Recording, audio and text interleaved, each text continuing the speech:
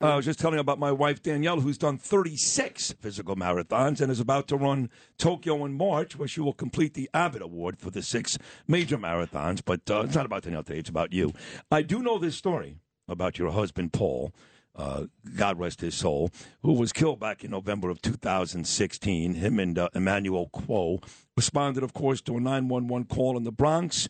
The suspect had fled the scene before police arrived. When Tuizzolo and Quo located the suspect, he opened fire. Oh, man, this story kills me. I remember covering it that day. He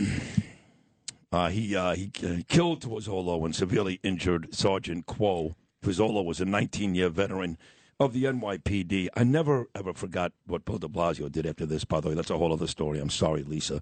His beautiful wife, Lisa, and she is beautiful. Their 2 young sons, Austin and Joseph, he left behind. The Tunnel to Towers Foundation paid off the family's mortgage in 2018. Lisa just ran the New York City Marathon, her first in 2019. In her husband's memory, she did it again last year. Way to go, Lisa. She has spoken at events all over New York. I missed her at the big gala with Rita 2 weeks ago because your boys were playing hockey in Pittsburgh and in Buffalo. I'm a big Ranger fan, too, so I love hockey. You're a hockey family. It is great to see you. Thank you for coming in this morning. Thank you for having me. I didn't know that was your husband. Listen, there's a lot of bad stories in New York, and cops specifically who I just went to both Rivera and Moya's funerals, both of them, not that long ago. But your husband, that story specifically, was a horror. And I got it. I don't know, Lisa, how folks like you are able to get through it, but then I kind of do. Because you have 2 boys who love you and they need you. And at the end of the day, I have to think that that is the saving grace, even with your husband gone. Yeah, of course. I mean, they're the ones that give me strength. They're the ones that keep me going. And they're the ones that get me out of bed each and every morning because I can't lay in bed and just be a lump. I have to get up and get them ready for school and have to teach them how to live their lives and get through their days. One last quick question, and Rita's going to jump in here, too. You were doing what on that day, November the 4th? I hate to bring back that day. Trust me, I do. But sometimes to really drive it home for folks and get done what we want to get done here today, we have to do that. On that morning, November 4th, 2016, where were you? What were you doing when you got this call? Well, I was a regular person. I was an assistant principal at a school district, a prominent school district on the South Shore of Long Island, and I was working that day. My children were 3 and 4 years old, and I had picked them up from their childcare, and we were heading back towards our home. I was getting them ready for sports and got a phone call from a friend saying he's been injured, and we have to get you to the hospital, and don't go on the radio and don't go on your social media. Just keep it all off and get to the house, and we're going to get you to the hospital. And by the time I got home to meet her at the house, there were already local law enforcement agents that were at my home, and I knew at that point that this was serious and something was really, really wrong. Wow. You know, Lisa, I talked with you earlier, and I remember when I was cheering you on. How funny. I remember I was at the New York City Marathon. I told you my dad used to run marathons all the time, so I was there, and I remember seeing you come by in the sea of blue around you, and I was just cheering. It was 2019. It was one of the most amazing sights, and one of the things I think about, Lisa, and I look at your beautiful smile here, on your leg of your pants, it said, "Never alone, never forgotten." Sure. Talk about what Tunnel to Towers has done for you, because as folks are listening, we want to hit it out of the park. And help so many other families because you haven't been alone because of them. And that's true. You know, the prominent reason why I can survive and thrive, most importantly, is by being with the people that have been through the same situation that I am, just like those that Tunnel to Towers have also assisted.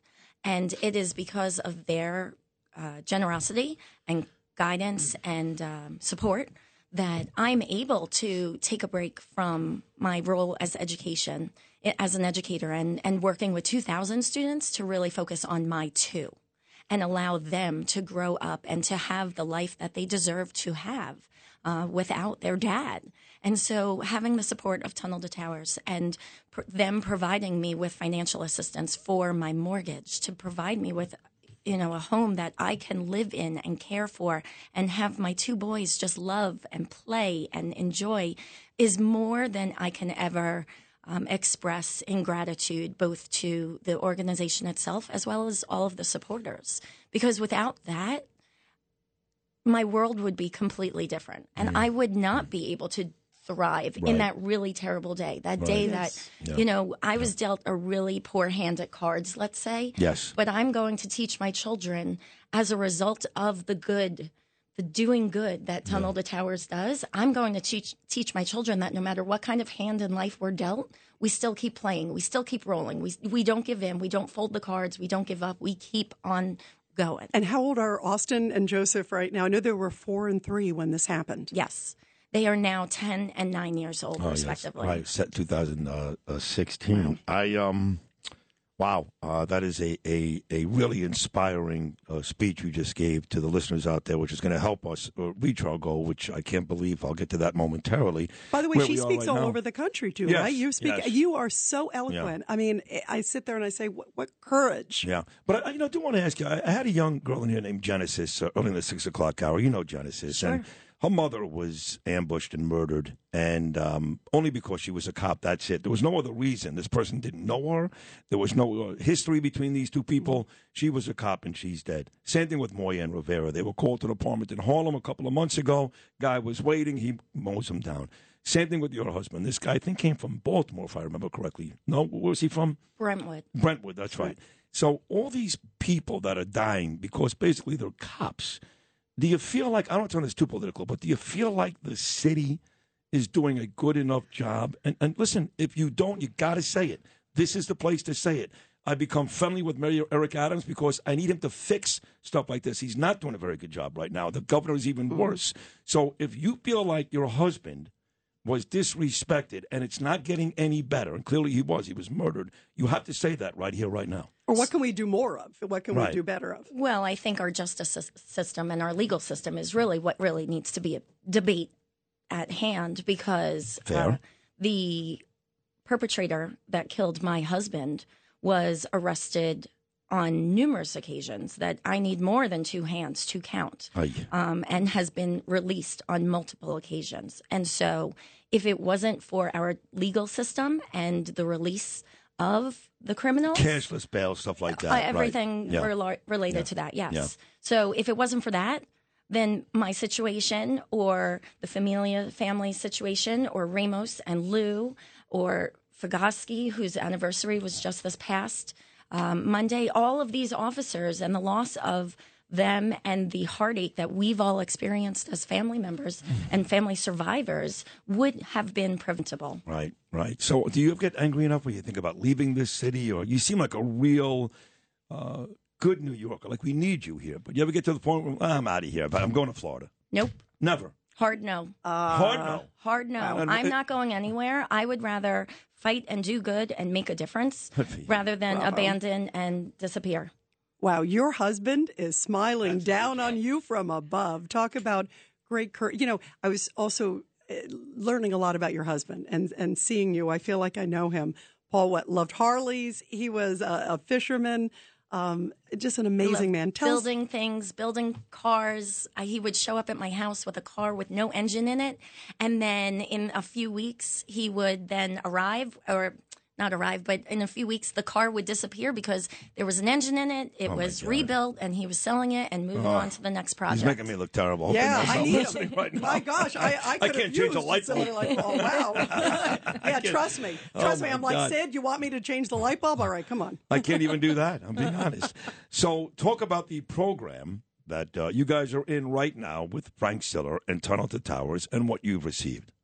So I am part of the mortgage program that has allowed the payoff of my mortgage of my home in order to, allow me to live. It is with the generosity of Frank and the Tunnel to Towers Foundation that we really have the opportunity to, like I said before, survive and thrive most Lisa, that's a big importantly. deal. I mean, I don't know where you is, live, but my yes. mortgage payment every month, I got to tell you, I get anxiety attacks, and I got a pretty good deal. Well, to and get also rid with of that, interest it's amazing, rates right? now, Interest think rates about are going it. I through the mean, roof. It's like a crazy Yeah. time. Yeah. And to not have that burden too, just psychologically with two It's such a young weight. kids too. What did that just mean to you personally? How emotional were you? I get emotional whenever I see Frank and his team giving that away. What did that mean to you personally? Well, here's a perfect example. We talked earlier about being a hockey family, like diehard hockey family. And my kids, they are New Yorkers and they will support our Rangers and our Islanders. No, and, no, you can't and- support both. Stop it. Lisa, cut Well, that we out. do. Yeah. We do No, because no, no. we want to,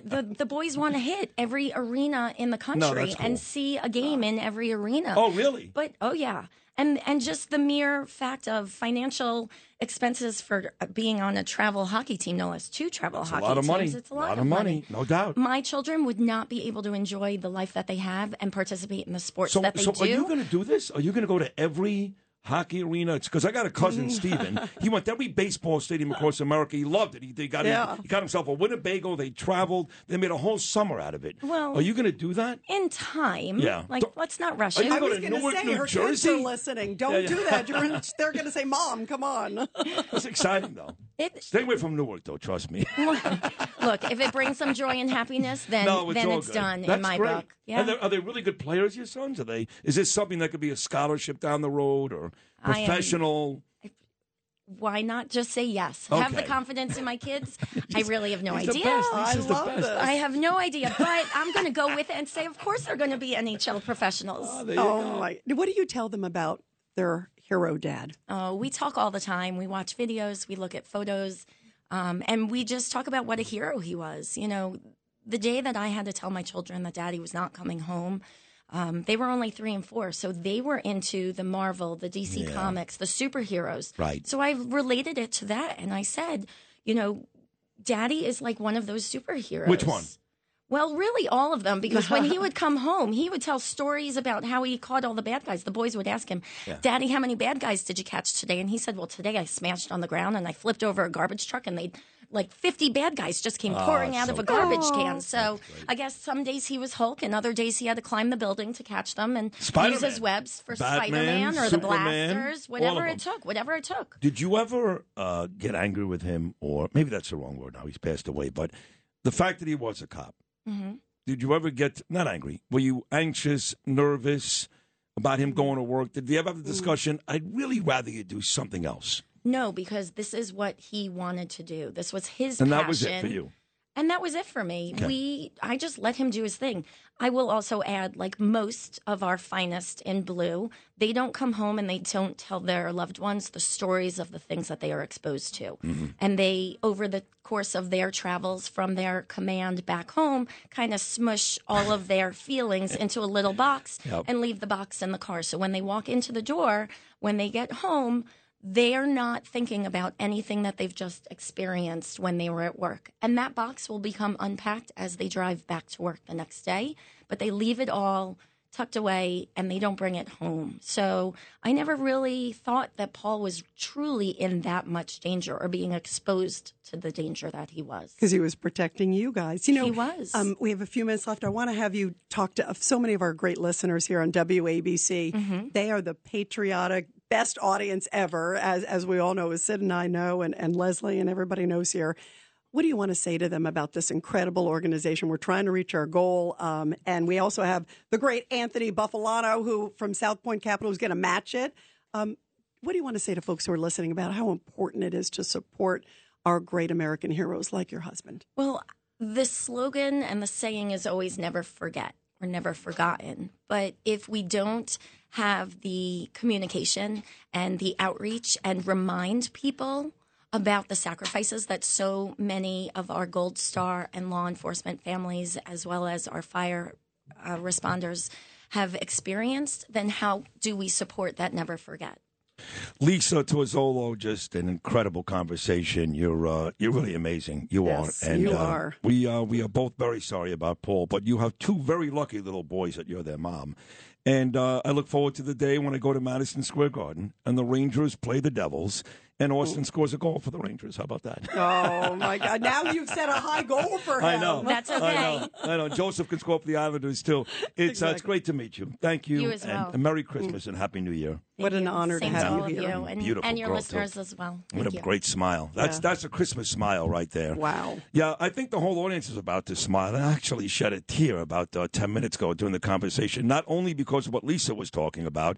If you've had an accident, trust Gabo Law. Personal injury and medical malpractice attorneys with decades of experience who will provide the attention you deserve and deliver the best possible results in the shortest amount of time. Gabo Law has recovered millions for their clients and will be able to help you. But don't take our word for it. Read all of their 5-star reviews from former clients on Google, Avo, and Facebook. Call Gabo Law today at 800-560-0214 for a free consultation or email at info@gabolaw.com. Gabo Law, where winning is no accident.